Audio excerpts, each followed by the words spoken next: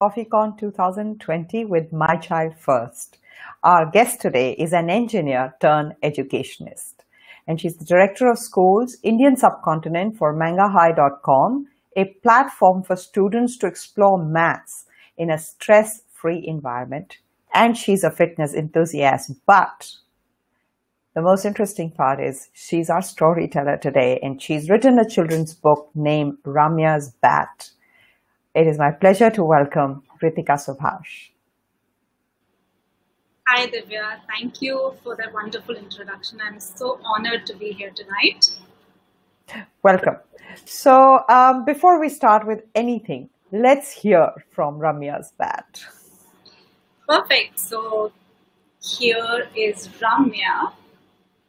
I would love to introduce all of you to Ramya and her wonderful little story tonight. It's a short story. It will probably take me around 5 to 6 minutes to narrate it because I'm going to read out aloud to you. And I think it's a good way to kickstart our conversation about the art and science of storytelling. Yeah. So, as you can see, that is Ramya. And do you notice something odd in her hand? Is that a cricket bat? So let's figure out what Ramya is up to. As you can see, I've dedicated this book to the women in blue. I have a lot of pride in cricket as a game. My husband plays cricket and he's a huge enthusiast of the game. But I'm also very proud of our women playing cricket. So let's talk about this story. Ramya sees her classmates play a game of cricket. So that's Ramya right there for you, sitting next to lots of school bags, eating her leftover tiffin and watching her friends play cricket. Ali's bat hits the ball and Sam takes a wicket. Ramya cheers as Ram bowls and claps when Prem makes runs. Look at that, she even caught the ball. She really likes this game and wants to bat at once. So if you can see, she's running towards her friend enthusiastically, absolutely elated and wants to play and bat. But all the boys say, no, we only have one bat. Have we heard that before in the playground? That's the most common excuse many kids, especially boys, give. Why don't you bring your own? Then you may play with that. Ramya runs home to Pa and asks him to buy one. You can see Pa is busy reading Tagore, enjoying his cuppa. But Pa says, no, Ramya, cricket is not all fun.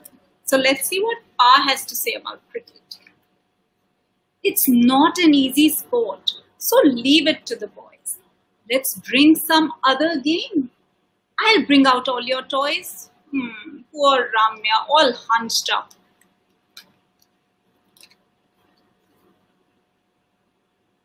Now look at that. Ramya is sitting with her building blocks, with her toys.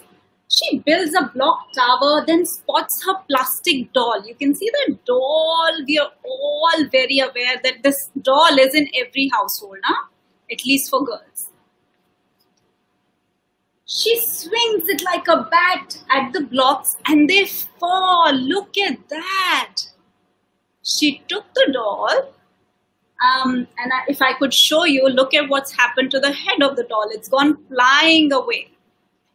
And she's hit the blocks as hard as she could. Now let's see what Pa has to say now. This will keep you busy. I know that you like art. Pa gives her a paint box, 4 brushes and says, start. Again, Ramya looks a little disheartened, doesn't she? There's something else that she wants, but she's getting everything but that. Ramya draws a small girl who slides to take a catch, draws a cup next to her, writes player of the match. Look at her smile. She's smiling from ear to ear, and Pa is mighty confused. What should I do now? Now look at Pa. Pa gives her a racket. Try badminton today.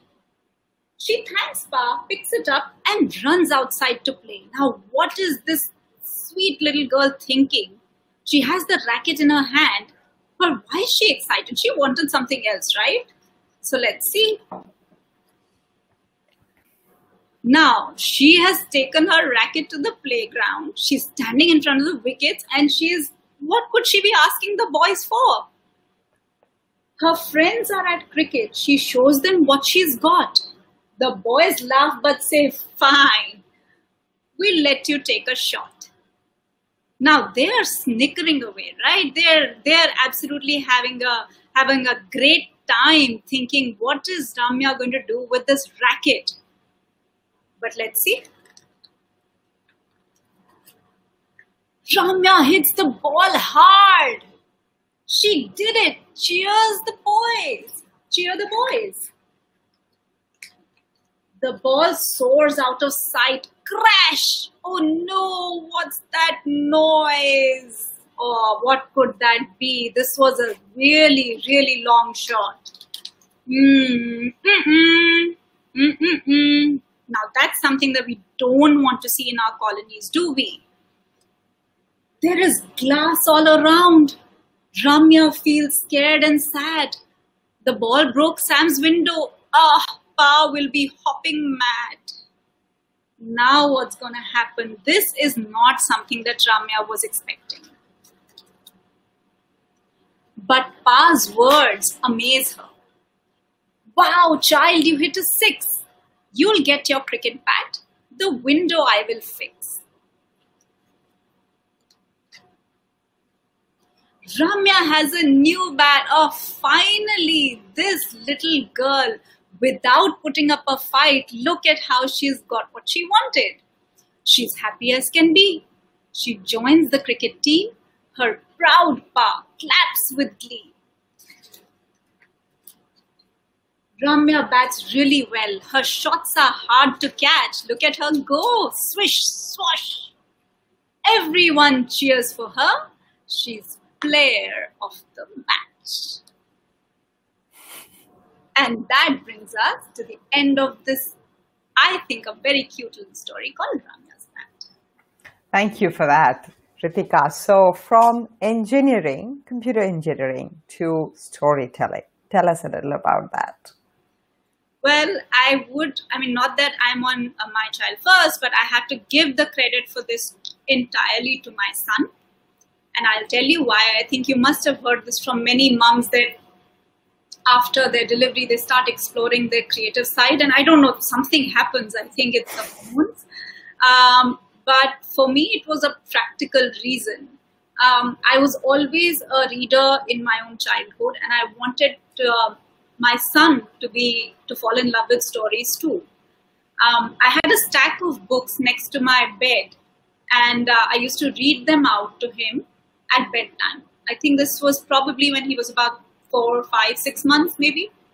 But I soon figured the impracticality of that suggestion that everyone gives, that you should read a bedtime story, is that when you have to read, you have to keep the lights on. And when you do that, like my son was very excited to be in the story. And then, that whole thing about putting him to sleep, somehow it didn't really work for me because we were both excited after the story and the lights were on. So then what I started doing is I started turning the lights off, and I used to make up stories out of thin air, just anything. And soon those stories started making sense. I started enjoying those stories. I started enjoying those characters. I don't know why, but I started thinking of stories and writing stories in rhyme. I have no background in writing. I have no education in writing whatsoever. But I don't know where this thing about rhyming and, making a poetic story and making like it in a short but an impactful story, it just started happening and it started rolling. So I think this is my short journey from being an engineer to a storyteller. Though I do believe that I am a little part of everything. I haven't left whatever I did, and I think all of that, looking back, were connecting the dots to bringing me here, where I have this personality of having, the left and right brains working together. Sometimes one is more brightly lit than the other, but yeah, that's it. So a lot of women actually resonate with that story, not just about finding their creative self, but finding a more wholesome usage of their brain. They can do multitasking, they can think rational and creative side by side, and also exploring new avenues. It's like reinventing yourself, not leaving anything behind, Yes. but evolving and seeing more layers of yourself. So I know that I grew up with a lot of stories. In the time that I was a child, there was no other entertainment. Books were one major entertainment. And I've enjoyed stories. And then, as we were talking a few days ago, I started to think that all our stories all our epics are written as stories. Yeah. Whether it is the Greek mythology or the Indian or anywhere else in the world, the storytelling has been one of the key forms of learning. And now that you were saying that you started writing in rhyme, even our stories are written in rhyme. So there must be something about the rhyming and the words and the coming together of both, which is very whole brain, I think. So tell us what happened after you started telling stories. Then did you kind of explore it further? Could you explore it a little bit more scientifically? Creativity was already there. Tell us a little bit about that. Yeah. So when I got really interested in this, art of storytelling is what I'll start with. I got to the science or understanding how that works much later. But from the art point of view, a friend of mine introduced me to Kathalaya and to Geeta Ramanujam, who's the founder of Kathalaya. And together, both of us did a small certification course in storytelling. And I think that really was the impetus for me to start, writing in an uninhibited way. I think before that, I was always sort of questioning myself. I was telling you about this imposter syndrome yesterday, and I was always thinking, like, who am I to write, right? And what credentials do I have? And you start getting into that loop of self-doubt, which is so unnecessary, I think, for anything. You don't really need a stamp on you to tell you that you can do this or you can do that. And I think that's the mindset that we have to come out of now. I mean, this corona period and all that is happening to our education system, our school education and our higher education, it has just opened our eyes to this, that, we have to keep our prejudices aside. We have to get, we have to keep our thoughts of, associating prestige with only certain ways of learning, and expand our thought process and accept so much more that is available out there. Otherwise, we'll be doing a great disservice to us and our children. So after that, I started, from an art point of view, I started taking some courses. There was a master class that I did of a lot of famous young adult writers, also Goosebumps, lots of things that I started reading because I wanted to. It's not that I wanted to write everything. It's not that I wanted to write novels or whatever, but I just wanted to absorb so much information that's out there and learn from people who have done it. I think that's how I started learning the art of it. And to be honest, there is really, everybody can define their own art, right? It's like a piece of art in terms of painting or a piece of music that you compose. Everybody's music is different. Everybody's art is different. The same way in storytelling, you can find your own niche. But unless you enjoy it, unless you are, feeling like a part of that story, like with Ramya, I became Ramya when I was writing Ramya. Like, I thought, what are the things that I have faced in a playground, which were not really intentional. And it's not like our generation used to have it and now we don't think in terms of pink and blue. It's still very subtly there. Even if we don't accept it or say this is there, but the fact is these conversations do happen even in households like, ours, or even I may say something, sometimes without giving it a thought. But that's where you stop yourself and you say, okay, this is not what I stand for. So all of that started happening. I started developing my own style of storytelling. I started storytelling classes, taking classes in my own vicinity close to my place, and getting to understand how children absorb storytelling. This was my first experience of storytelling with a live audience, with children.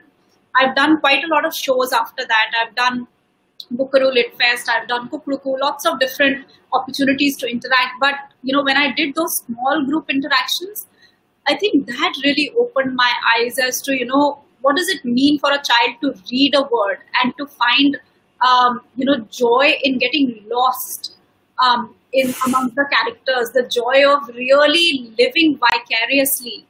And I could be sitting here, but I could be reading a story about a village in Japan, and then I get transformed and I can smell those cherry trees. I mean, I don't think there's anything more beautiful than this.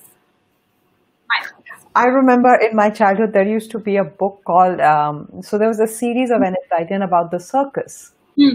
And for a long time, I thought that was the life to live. Yeah. But they were wonderful books, and I can still go back and read them because they bring back those memories.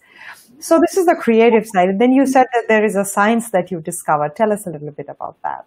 Now, the science part of it is, again, I've looked at a lot of research, and there's a very interesting TED Talk which I want to mention here. It's by a person called David Phillips. Okay, it's called The Art and Science of Storytelling. I would urge everybody who's attending this particular chat to go ahead and listen to this TED Talk. I found it life-changing to really understand the power of storytelling on our brains, on our neurons, on the way we link stories and they remain with us forever. And it's not an exaggeration, it really happens. What he says is that, of course, we know that there are lots of neurons, lots of chemical action happening in our brains. There are 3 neurotransmitters that he talks about. He talks about dopamine, he talks about oxytocin, and he talks about endorphins. Okay, so all 3 of these, he calls them the angel cocktail. Okay, so he essentially says that when you are telling a story or when a story is told well, these 3 neurotransmitters get released in our brain. So dopamine helps us focus. It helps in our motivation. It also is responsible for our memory. Oxytocin helps in bonding and trust. So if I tell a story, and usually when I start any presentation, even if it's a corporate presentation, even if I'm talking to my clients or anybody who I'm not even talking about storytelling, I would begin with a story and I would try to have some personal connection in that story. Because if I can tell a personal story authentically, it helps me bond with the other person. It helps them to, have this release of endorphins and oxytocin where they trust me and they bond with me. And at least they will know that where I come from is a place that they can't doubt. And you have to remove that away, especially in this scenario where we are all so disconnected. We are all sitting in our homes and we are functioning in a decentralized manner. How do you build trust? And I think storytelling has a huge, huge role to play in it. I was actually surprised that the National Education Policy, NEP, that just came out last month, mentions storytelling as a very, very important tool for going forward, teaching our 21st century learners. And it was an eye-opener for me. I was not expecting this to be part of the NEP, but our good luck that our children are going to get exposed to that form of or that art as well. So I was talking about dopamine, oxytocin, and endorphins are the happy, relaxed hormone. They bring the blood pressure down. So you are in a state of mind to absorb what is being said. So this is in terms of the chemicals or the feel-good factor, which makes us receptive to understanding what is happening. And that I got from David Phillips' talk. And I've read a lot of research papers, but I'm telling you the interesting bit, because if I tell you go read that research paper, nobody's going to do that. If I tell you watch that TED Talk, you have to tell us a story about the research. You have to make it into a story. Exactly. So now the story is that, again, these people who are narrating their life's experience and they can actually blend it with the science. I think I personally would love to learn it from that perspective. So apart from this, when I was looking at dopamine specifically, I wanted to understand why. I mean, dopamine is quite a notorious It's a reward and motivation It is hormone. a reward and motivation hormone, but a lot of people actually use dopamine's reference with, drug abuse or substance abuse and things like that. Because they want to get that high. You You can also channelize it to do good or you can work for channelize it you. to do good. Yes. So dopamine got me a little interested, and when I started, reading about dopamine, I came across another neurotransmitter which is called glutamate. Okay, I hadn't really heard about it a lot or read about it a lot, but when I started noticing this whole relationship between dopamine and glutamate, what essentially happens is that glutamate is responsible for your long-term potentiation, which means long-term memory building. Your neurons activity is determined by glutamate. It basically gives energy to your neurons. And we know there's a very famous saying, the neurons that fire together, they wire together, right? So our ultimate aim, if we want our children to learn anything, or if we want to learn anything, is to get our neurons working, get them energetic, which in chemical terms means glutamate has to be active. And guess what? The dopamine receptors actually activate the glutamate neurotransmitter. So how now your reward and all of that is linked to your long-term potentiation. So if you're feeling happy, if you're feeling energized, if you're feeling low in terms of stress, if your oxytocin is high, it is actually ultimately leading you to building your long-term memory. Now, this is where I completed the loop of the science of storytelling as to what really happens and why stories, because of the chemicals that they release in our brains, help us remember things for a long time. I remember Agatha Christie stories from 25 years ago. Like, I would remember who killed Roger Ackroyd. I would know what happened. I would know exactly what kind of poison was used. And all of those memories are fresh in my brain because I felt a certain way when I heard that story, or when I heard my cousin narrate that story. I have a cousin who's beautiful storyteller. She can read a novel and then and imagine an Agatha Christie novel which will have very technical details. She can read it and then she can close it and narrate it from beginning to end to all of us other cousins. And we used to sit spellbound.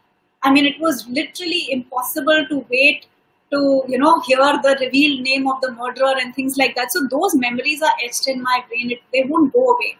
And now I think because I understand the neuroscience of storytelling and learning and how it's linked, it makes sense. That is the first part of the science of storytelling. The other part, which commonly we say that if you share language with your child, if you talk to them, or if you communicate often with them in a certain way, it helps develop their language. There again, the science is that there are two small parts in our brains called Broca's and Wernicke's areas. These are responsible for production and comprehension of language. And research has proven that storytelling actually activates these two parts. So your production as well as what you comprehend increases. It doesn't mean that your child will, become a reader tomorrow, or they will, start, getting amazing marks or in writing or become creative writers. It doesn't mean any of that. It just means that you are building a pathway for them for lifelong learning. That's it. That's amazing. I mean, what else would you want? What else would you want? Who remembers what marks they got in class 7 unit test in geography? Nobody. But if you can articulate well, if you're imaginative, if you can put expressions into words, and if you're a great conversationalist, well, then that's a skill worth learning. So it's interesting. Now, we all heard, read a book to your baby when you sleep. And in sometimes when I was a young mother, that was considered quality time. And it made no sense to me at all. Because like you, my children wouldn't sleep with the lights on and me telling a story. They would sleep better when I would just hold them and regulate myself, and they would be off like that. And that took much lesser time. So what was that thing about reading a story? But I found that when they were awake, I would encourage them to look at the pictures and tell me a story. Yeah. And that was very interesting too. So if you could start the first line, they would build on it. And that was an interesting thing as well. But if we are to tell parents that read or tell stories to your children, what would your suggestions be? What kind of stories? Or is it just a conversational story? You made them up. I So mean, tell us a little I bit think about that. ideally, what I really miss is that my grandparents are not around.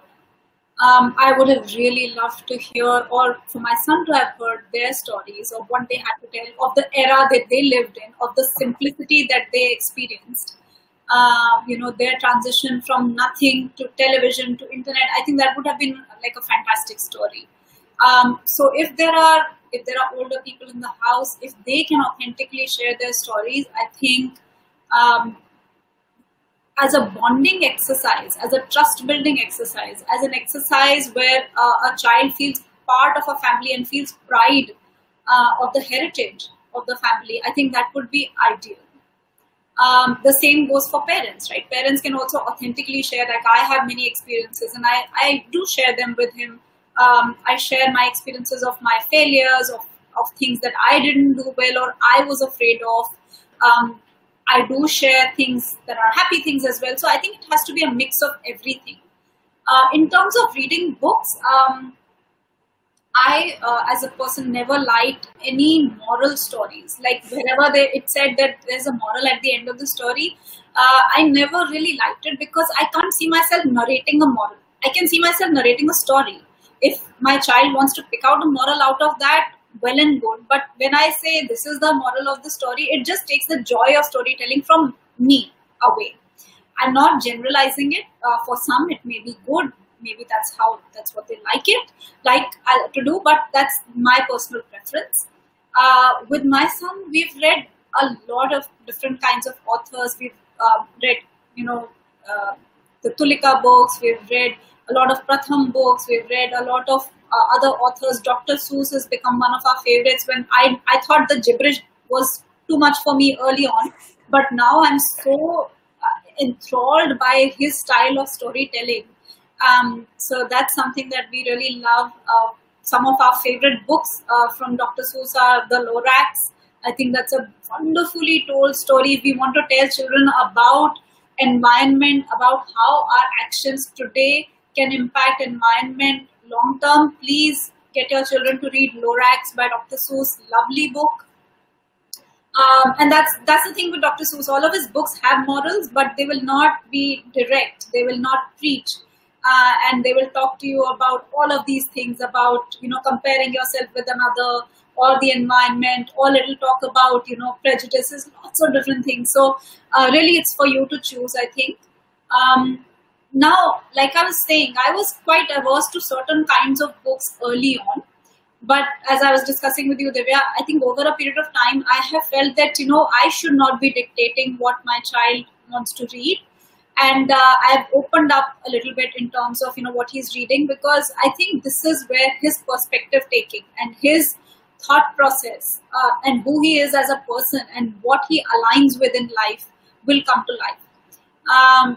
Here I do recall this very famous talk by Chimamanda Ngozi, where she said there are a lot of perils of a one-sided story. And that's what I felt. When I heard her, I felt, am I telling my child a one-sided story? It's my view. And this is what my value system tells me that I should transmit. Of course, as parents, we want to have a filter. I would not give access to anything or everything or whatever rubbish. But just being a little more open-minded and letting your child choose what morals they want to associate with, it's a huge task. But that's the job of a parent. It's never easy. That's true. Also, somewhere I feel when you're reading a book versus when you're narrating a story, there is a lot more human interaction. We heard you had the book and the pictures were out there, but we heard you add a few personal comments. Yeah. And, bring it as if it's a conversation. Tell us the whole aspect of bringing the storytelling where emotions, not just reading and telling, what is the difference? How would you say the difference is? That's the beautiful part about storytelling, that you can, without telling a child about, this is being happy and this is being sad, you can get them to experience that when they put themselves in the shoes of all the characters in the story. In a well-told story, there will be some drama, There will be somebody who's fixing that drama. There's going to be elements of humor. There's going to be times when your main character, protagonist is sad. So they are going through these, waves of emotions. And if you tell it well, and if you don't preach, you and your child will go through those emotions as well. Pictures have a lot to do with it. I am a huge fan of picture books, to be honest. I don't think that even as an adult I'm averse to it. I would love a picture book any day. If I were reading Harry Potter, if it's illustrated Harry Potter, I would prefer that. It's really getting all your senses there, right? Getting all of you involved and invested in the story. I mean, a story well told, you never want it to end.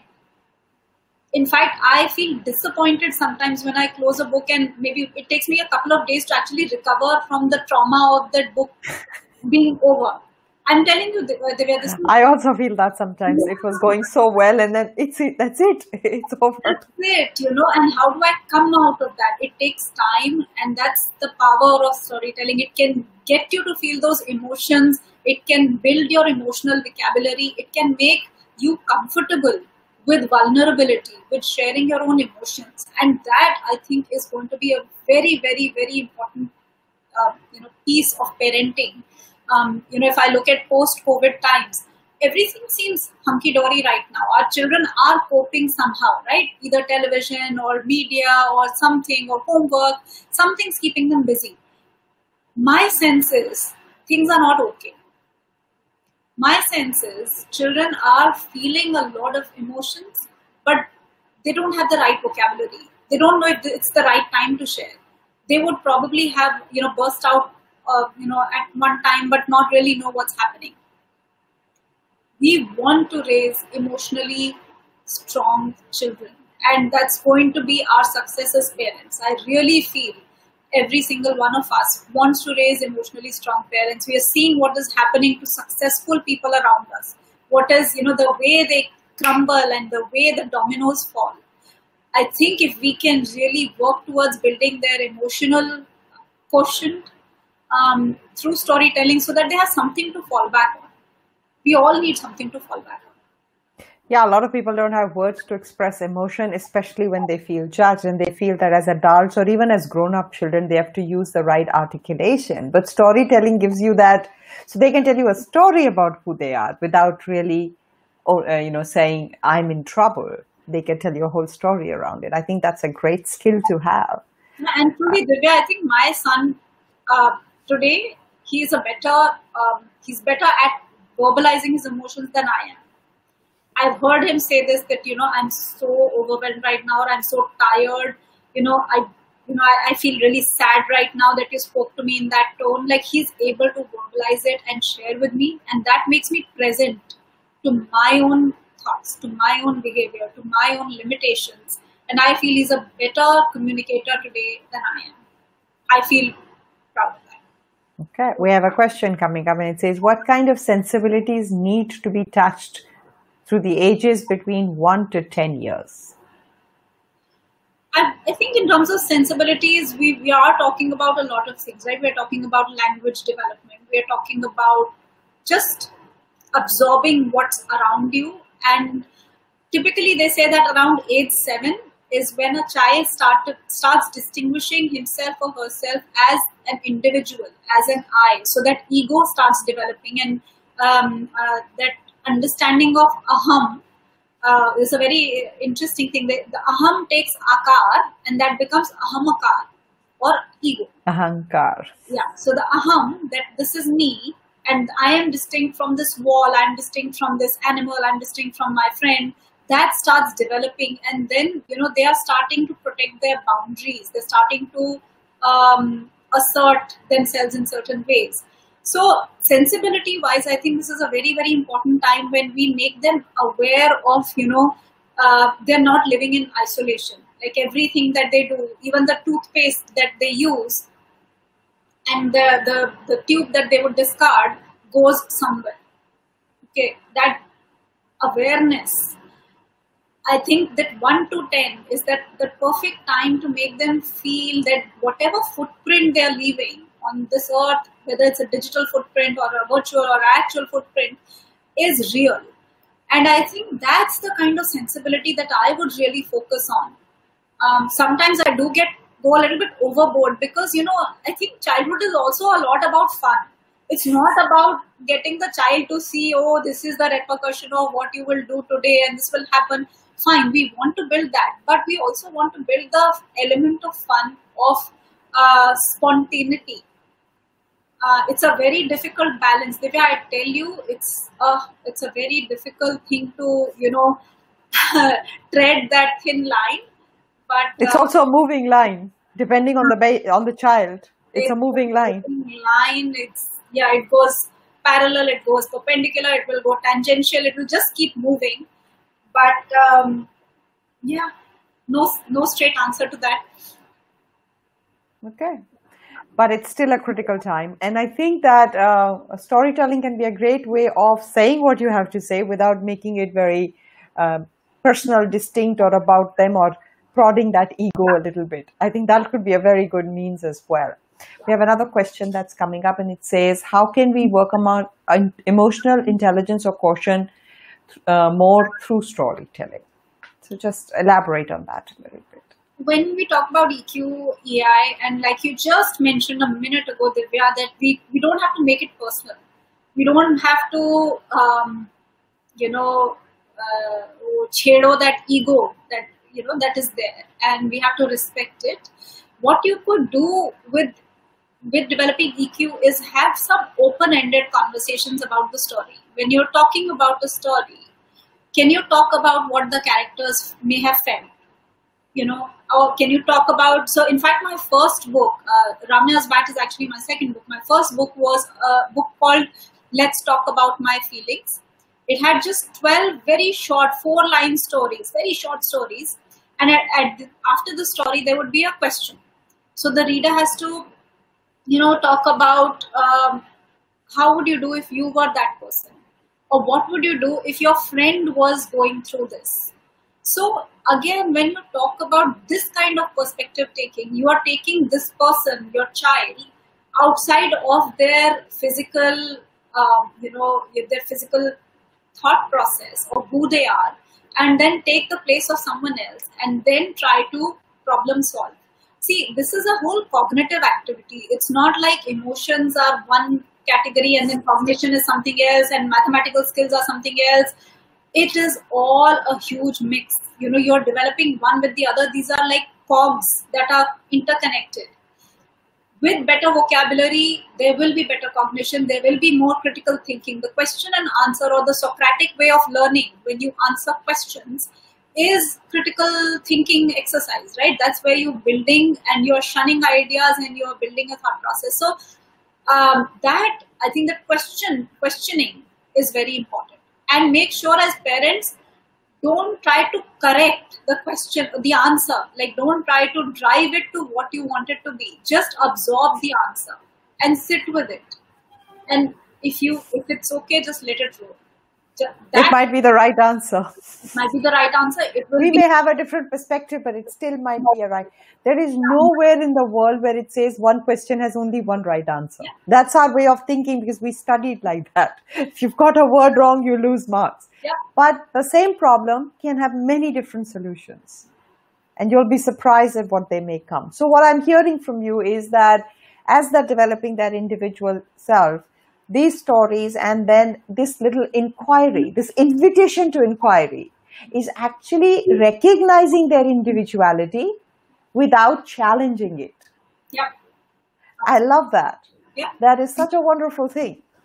And definitely that, so they find the worth that you're interested in what I have to say, or I may have a perspective and I don't have to agree with your perspective.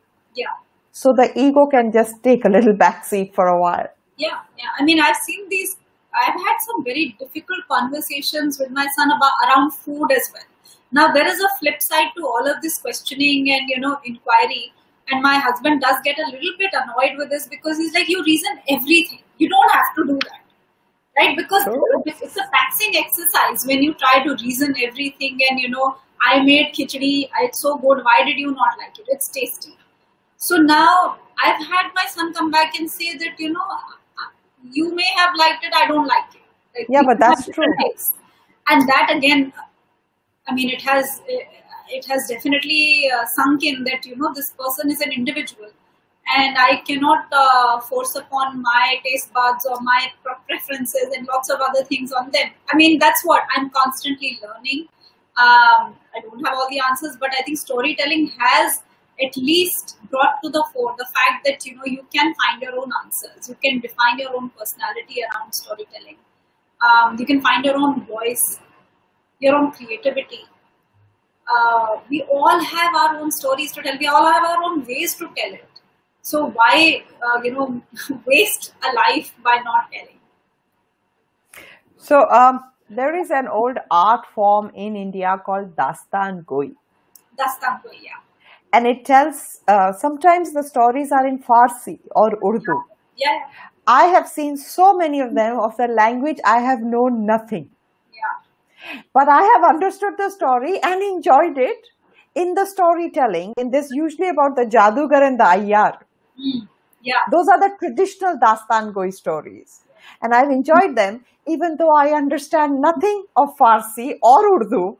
But I have actually paid a ticket to go and hear those stories because I've enjoyed them so much. And I have understood the plot. Yeah. Even if I didn't understand the language. And that could be a very powerful communication as well.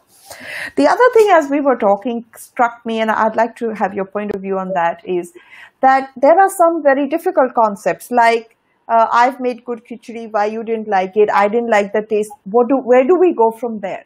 So there is a conversation to be had about saying that even though you don't like the taste of it, which is just the value of the taste, it is still nutritious, and today this is made, so please eat it. And I think that can also be woven in. These are tough concepts. Yeah. Especially at a time where everybody is an individual and it's all about my choice, what I want. These are really important conversations because if everybody thinks about what they want, there is no adjustment. We are living very isolated lives. So can stories address these rough edges of conversations, which in some context, if say, no, you have to eat it because it's the right thing to do, might come up with a war? I think what stories would actually teach you is that you can win some battles, you can't win all. That is the very, I mean, for most stories you will see, if you pick up any story, like even if you look at Mahabharata as an epic, there was no single character who won every single battle. Like, there were so many challenges throughout. You can see Pandavas, you can see even from the Kauravas' perspective, if you look at it from their perspective, they also suffered some bit and then they caused suffering. And from the Pandavas, similar to that. So I think when you hear stories like that, you understand that you can't win every battle, you can win some. And that will help you again understand. So where does it end, right? For me, I want my child to be an individual. So I'm okay with if they're making choices in food. I'm okay if they're making choices in what they wear. Sometimes it's very annoying. It is extremely annoying, the kind of inappropriate kind of clothing they want to wear on occasions when you would really hope and pray that these little beings that you have given birth to would understand the value of wearing, say a traditional dress on certain days and all of that. I guess, again, as an individual, as parenting, there is no book to it, right? There is no set formula, one size fits all. As long as you are comfortable in your relationship with the child, it has to be just these two elements, right? Don't think about what others will say, what will happen, who will judge me, and all of that. I don't know if storytelling has the answer to it, but at least when you read about more things, when you come out of your cocoon and when you come out of the little bubble that you live in and you look at stories from around the world and of suffering and of grief and of fun and of enjoyment, all of that will help you, will help you see the other person's side and see the many sides of things that they're there. So, in my opinion, that's the beauty of storytelling. That's where the juice of it is. Okay, we have one more question here. Can you talk about storytelling on the internet where the kids watch versus one-on-one storytelling? I was actually going to ask you that question as well, So which is films are also telling stories, but it's a one-way communication. yeah. And also now on the internet, there are lots of apps and otherwise. What do you say about that? Where a visual, even though there are expressions of different people and characters, what's the big difference? Can you talk about that? So if I understand the question correctly, it says storytelling on internet, which kids watch, versus one-on-one. So what's the difference between like an online storyteller who's online versus, I mean, Yeah. by the nature of what's happening around us, all storytelling events have been cancelled indefinitely. I know because I'm connected with a lot of my storytellers in Delhi, are my friends, we're in the same circle. So that is not happening, and we don't know when it's going to recover. Online storytelling in the meantime happens to be, the next best alternative. I still do feel that there is no replacement for the kind of stories being told by a parent or within a family. That I think has a different feel to it. But as an enjoyment and from the entertainment point of view, if things are happening online, I would say go for it and see if you find your kind of storyteller. In terms of reading stories, Pratham has a very good platform called Storyweaver, which has free books. So children can go on Storyweaver, and there are, I don't know, hundreds and thousands of books that are for free. These are illustrated books, non-illustrated books, lots of different things. So whatever is relevant to your child's age group, you can go on Storyweaver and see that. You can follow a lot of storytellers on Facebook and check with them. I know there are lots of events happening. There's an Indo-Pak storytelling event happening online, I think in the next few days or weeks. So keep on top of those things so that you can hear those stories which you can't now on a one-on-one thing.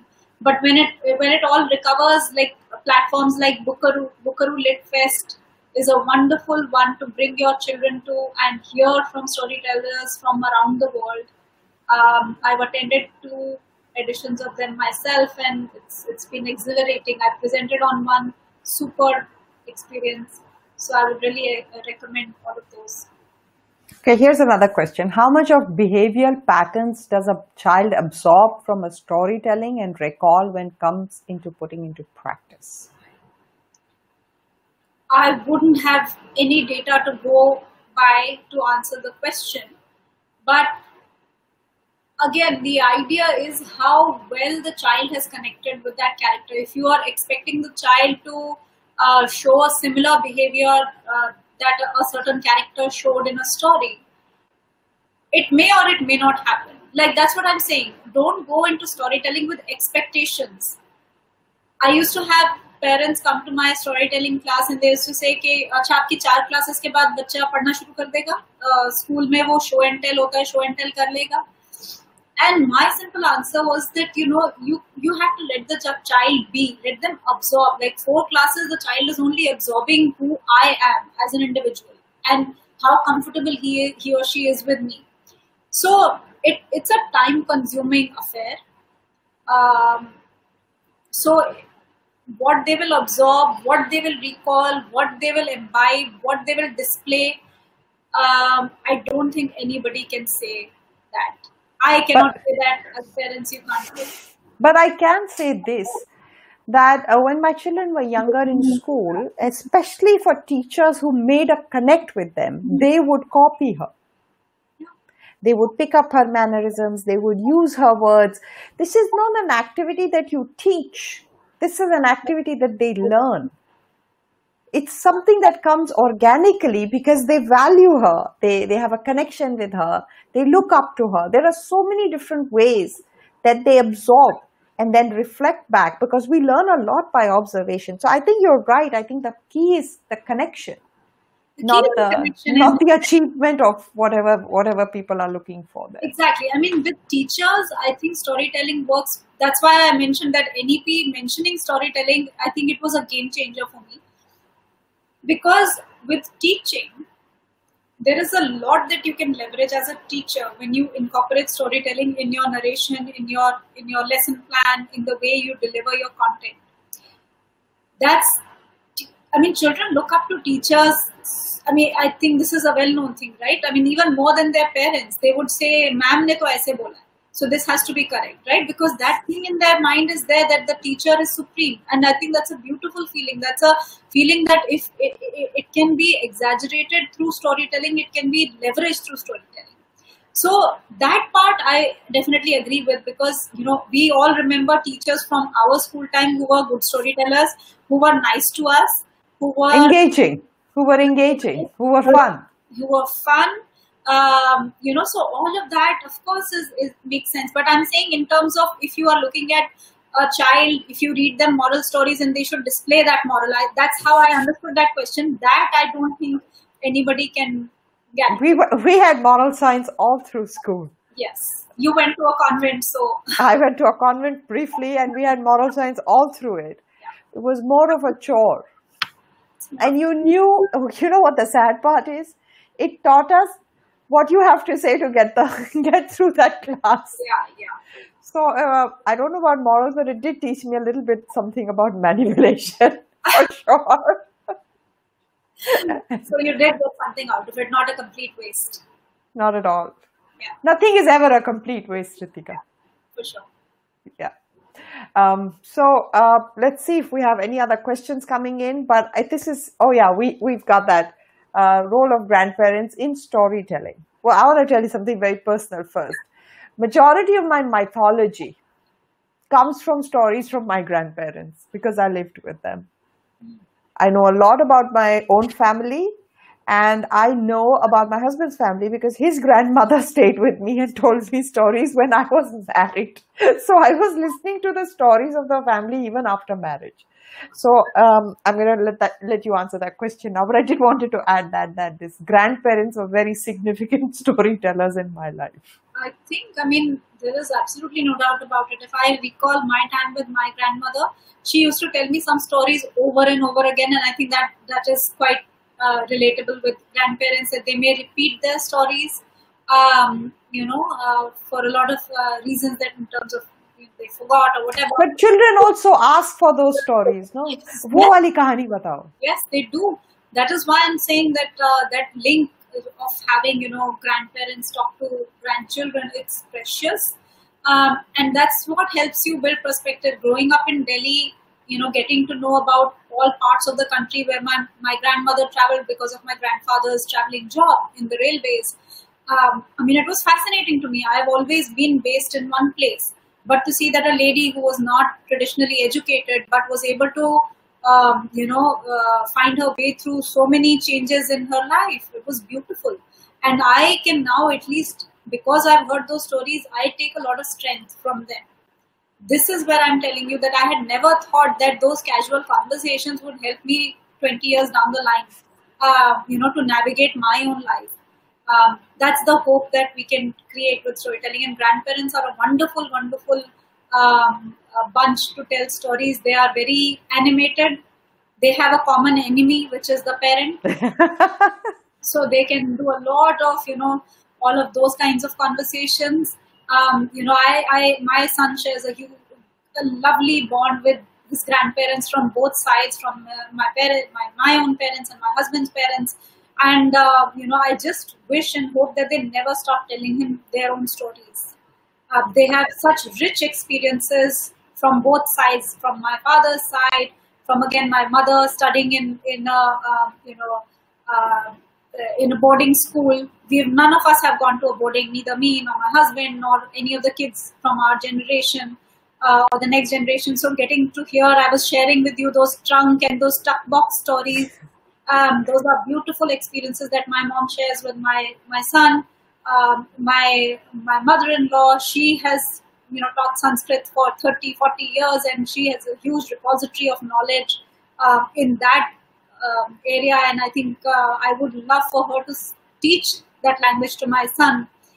My father-in-law came from Pakistan, so many years after partition. He came in the 70s, which is unusual. Most people came, you hear them coming around the same time when partition happened, but he actually lived in Pakistan for so many years. He held a Pakistan passport, and he came to India after so many years. So he has beautiful stories to tell.